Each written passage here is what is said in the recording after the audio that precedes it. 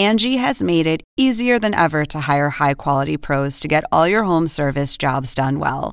Just bring them your project online or with the Angie app, answer a few questions, and Angie will connect you with local pros who match your specific needs. Or book a service instantly at an upfront price. So join the millions of homeowners who use Angie to care for their homes and get your next home service job done well.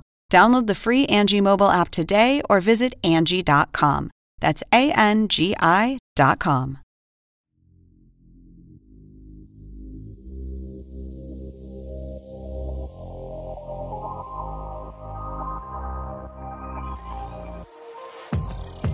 Welcome to the Hang Time Podcast. I'm your host, Sekou Smith, here in the bubble on the NBA campus, right outside of Orlando, technically, I think. I think we're in Lake Buena Vista, Florida, technically. But in the bubble, watching the finals. And today we veer a little bit off the court to talk to somebody who's been integral in the planning, the production, and the execution of what's going on down here. Can't say enough about this guy and appreciate him coming on. Mark Tatum, the Deputy Commissioner and Chief Operating Officer of the NBA, is joining us on the Hang Time Podcast. Mark, good afternoon. How are you? And how's bubble life treating you? Sekou, first of all, thank you for having me on. I am doing great. I am excited that we are at this point. We still have a week to go at the latest here to be able to fulfill our goal of crowning a champion. And so I'm doing well and really enjoying being in the bubble and watching some great basketball on the court. Game 4 last night, the last 7 minutes, I literally have done this a couple games. I forgot we were in the bubble until about 2 minutes after the game was over and everything goes silent. Like there's no celebration in the stands. You know, people aren't milling around. You get caught up in the game. I'm wondering, is that the same sensation you've had, like just getting so caught up in the drama of some of these games that you forget where we are? I agree. The basketball on the court has been amazing. It's been compelling. And last night's game was no different. You get caught up on what's happening there. And I also think that what we have done in the arena and on the broadcast of having the audio there, of having the game presentation that you would normally see in an NBA arena, I think those things help. I think mentally and psychologically, you are focused on the game, but when you hear those cues, those audio cues, those visual cues being in the arena, it does give you that sensation that you are in a full building. But then those moments when things go quiet, you realize you're one of only a couple of hundred people in the world who are watching that live finals game, knowing that there are hundreds of millions of people around the world who are watching it. Right. Yeah, it's such a strange sensation. I'm trying to figure out how to explain it to people who aren't here when I get home, because I know they're going to be asking about it. Knowing how much work had to go in to the planning and all of the logistical planning, the health and safety components, the basketball, everything, how close has the bubble been to what you imagined it would be in the planning stages? It's a good question, Sekou. We worked with so many experts to plan this thing out.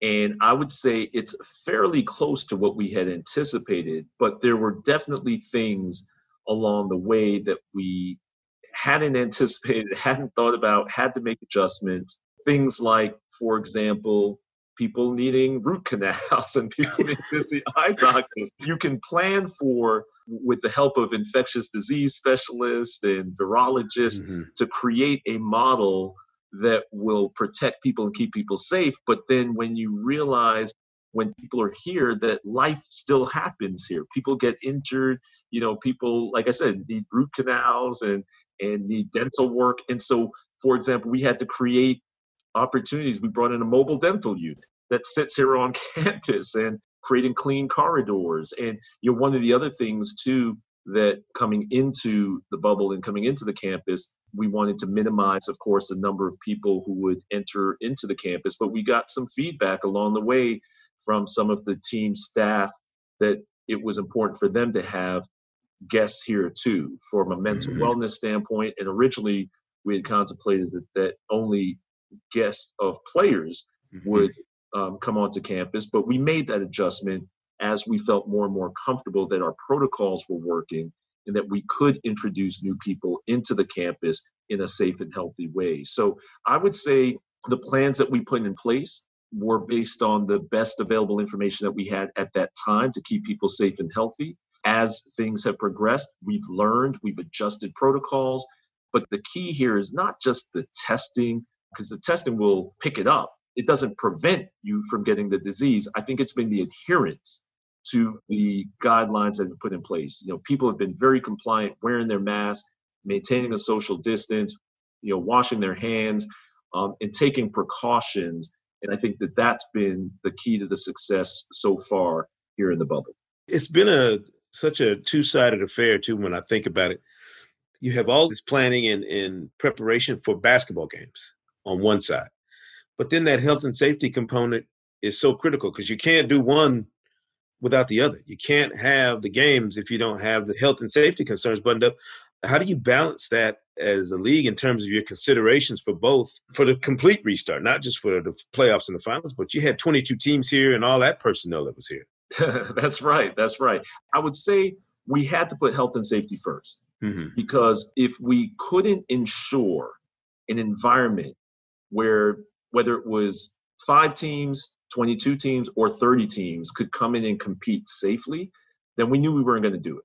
So the health and safety had to come first. We had to feel comfortable that we could create an environment where however many teams we were going to bring into here, we could keep them safe and healthy. And that was all done in conjunction with the Players Association and with our specialists and their specialists. So that was, without a doubt, first and foremost. But a close second was, once we felt comfortable that we could do that, was figuring out, okay, what was the right balance of the number of clubs that could come in here. You may recall we had lots of debates about should it be all 30 teams. We ended up with 22 because those were the teams that were in contention, that were truly in contention at that time. And we thought that given where we were in the season, that was the most fair thing that we could do, as opposed to just creating an arbitrary date, and that line in the sand, to give those teams who were in contention a real opportunity to compete for a playoff spot. And some great stories came out of it, like the Suns going 8-0 and almost playing themselves into contention. So it was, the play-in tournament, which was a new concept and idea that we had been talking about, that we implemented here to, I think, some success. And that's one of those things that our competition committee and our teams and us will look at implementing going forward, based on the feedback that we got here. So it allowed us to do certain things, but first and foremost, always was the safety and health protocols and making sure we keep everybody safe. Yeah. I mean, that's the only sensible way I would imagine to do this. And I'm sure there are a lot of people studying what's going on here in preparation for whatever they're going to try and do. I'm curious as well, and I've heard Commissioner Adam Silver talking about there's a group already hard at work on the next season and how you plan for that in an environment where there's such an unpredictable component that is the pandemic, that we don't know exactly how you do that. How much of what we've seen, though, in arenas, in these multiple arenas that have been used here in the bubble, translates to how you're going to have to conduct games going forward, just based on what we know now? Yeah, I think a lot. I think we've learned a lot about the use of robotic cameras, as an example. When you come into that arena, there's only one manned camera that is down on the court level, and that person is stationed far away from the court. But we've got more cameras now covering the court than we ever have, and none of them are manned. So they're all robotic, they're all strategically placed and located, and we're able to capture the game in ways that we hadn't captured them before, yet doing it in a safe and healthy way, using technology and using things like robotic cameras. And so those kinds of things are creating a unique experience for the fan at home. The rail cam is a camera that I absolutely love. That floor level courtside seat angle shows you the speed, the power, the quickness that these guys play at, get up and down the court. That kind of thing might be difficult to do in a full arena, but it's one of those things that we're looking at. How can you incorporate that kind of experience, if you will, in the future? And as the commissioner said, we are hoping to play, and our goal would be to play games in front of fans next season in home arenas. And we're trying everything that we can and looking at every model and learning from different leagues and looking at how they're operating and what they're doing to try to figure out what the best way is for us to proceed next season. The fan experience, I would imagine, too, is so huge in terms of the future, how it's done. But I thought one of the really spectacular things I've seen is just how it's been incorporated with the family sections. It gives you a kind of a sense of how that can be done. How much of the vendor, the media, that small, group of family and friends that have been allowed in, how much of that forecasts what you can do on all those areas in terms of the future? I'm imagining you guys are learning a lot from just how it works with a small sample size right now. Absolutely. Absolutely. I think we have been talking to all the guests that are here. I remember even in the very first time that many of our players actually walked into that arena, I kind of gave them a tour of the arena before they ever practiced on it the first time they saw it. And we actually demoed the virtual fan experience for them. And out of that, originally we were going to just have the home team control all of the virtual fans that were in the building. But the players, their feedback was, they said, is it possible behind our bench to have our team control that so that we could have our family members there? And you remember early on, the Celtics, Deuce, Jason Tatum's son, right, was behind him on the bench. And that was such a important thing for them. Yeah. Particularly early on when their family members weren't there. And we adjusted that. And we said, what a great idea. It would be like, if that team was on the road anyway, they might have a family section behind them. So we did that virtually in this case. And now that guests of the family and team staff are actually there, it gives us a sense as to how you can get people in safely into the arenas, how you can seat them socially distanced. Yet it's still a great seat and a great experience. So we're definitely learning about the fan experience in this sort of environment in the midst of a pandemic. Speaking of the pandemic, I've kind of grown accustomed to every decision I make now is based on like, how is this affected with what's going on, with the pandemic? And it makes me wonder, how hard is it to plan when that's so unpredictable? I mean, I know you can only, like you said, you can only prepare for so many different variables, but this thing is so crazy. We can't even plot the rest of our year. Like as a family, how do you plan for so much with that unpredictable nature of the virus being out there? Sekou, if you recall, when we made the decision to come to Orlando had one of the lowest case rates of coronavirus in the country. When we arrived here in July, it had one of the highest in just that short amount of time. And I think the cases now in more than half the states are starting to increase. But what we tried to do, and what we did do in the case of Orlando, is we didn't come down here assuming that that case rate would stay low. Right. We actually built the bubble for the worst case scenario. And so when the virus was raging in Florida and raging in Orlando, and it was the epicenter of the coronavirus situation here, we felt like we had done everything that we could to build a system and to build a set of protocols to ensure that even in that environment, we could keep people healthy and safe. And we got through that. Again, we still got a week to go or less. And so we're not in the clear yet, but that's all you can do is plan and try to anticipate based on the information that you have at that time, what things you can do to try to keep people, safe and healthy.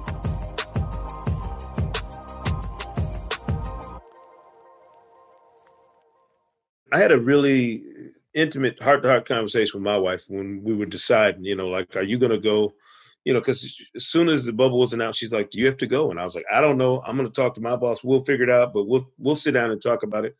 For you as a former collegiate athlete, a guy who understands the hard work and the grind that players put into just the season when you have a finite amount of time to compete, what was going through your mind knowing what the players are dealing with in terms of these guys they're not all going to play 17 years like LeBron James. So they cherish the opportunity to compete and play in ways that the average person might not understand. I'm wondering what you were thinking about from that perspective as we were getting ready to come down here. That's right. I think about the enormous sacrifice of our players, of our teams, the coaches, the staff that are down here, our employees who have been down here, the media like you, Sekou, that have sacrificed so much to cover this game that we all love and that people love around the world. And I think, those sacrifices do not go unnoticed. And I thank people all the time for the sacrifices that they're making. For many of the players and people down here, myself included, you too, this is the longest amount of time that we've ever spent away from our loved ones and our family.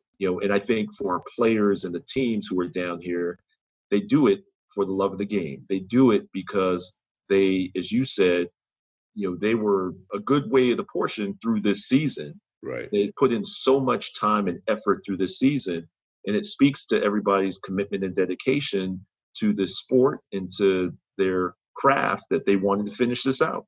And I think to see now the intensity at which the Lakers and the Heat are competing on that court, it just shows it. I mean, both teams have been here now for 90 days on campus, 90 days straight.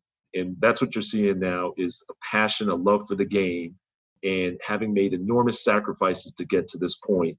And I know I appreciate it, and so many of us appreciate what the people in this community have done to come together and make those sacrifices. Absolutely. I know everybody has their own coping mechanisms for being uncomfortable, for being outside of their norm.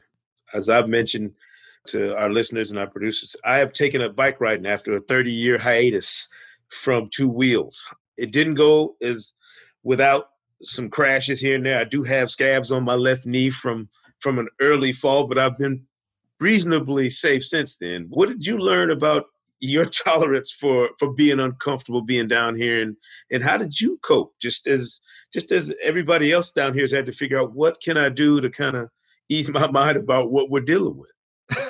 It's a great point. I do think the mental wellness part of this is important, and you have to find ways to stay mentally fit.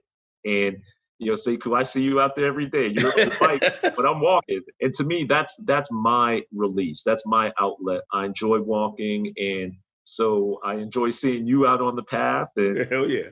and passing other people. And I think that helps a lot. It helps just to get outside, get some fresh air, Yeah. And to clear my mind a little bit. And so that's been one of my routines and something that I just have to do every single day. Yeah, it makes sense. I wasn't sure how to deal with it, but I think everybody adjusts.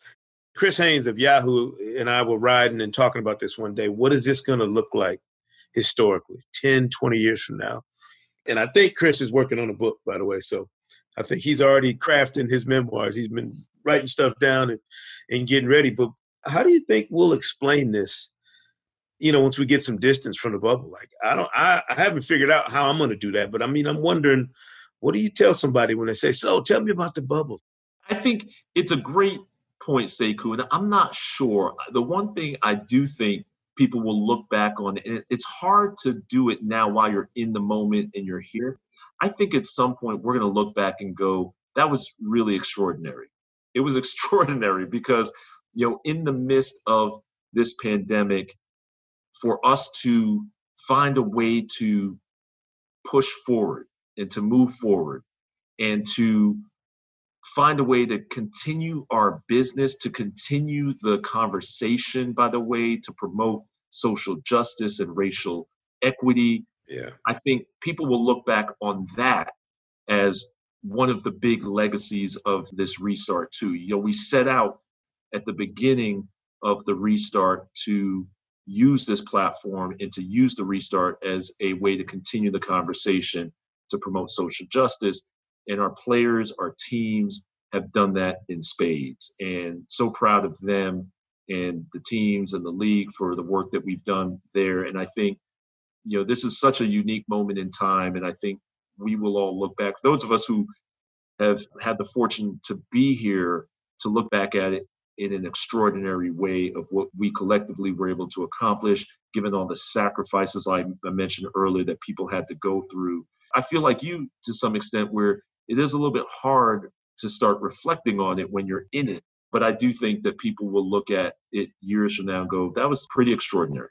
Yeah, an amazing time. And really, when I think about from March 11th and the leadership that's been shown by the league, by yourself, and obviously Commissioner Adam Silver and everybody else, I never worried about where we'd be on the other side of it, just because I understood that the league would take a leadership position, not just with the pandemic, but also when the social justice movement kicked off after George Floyd's death. I never worried about where the league would be because of the track record of being leaders and being advocates, and the way the league has always positioned itself in the right place. So I appreciate your time, Mark, and look for us out there on the trail. I'm sure we'll be out.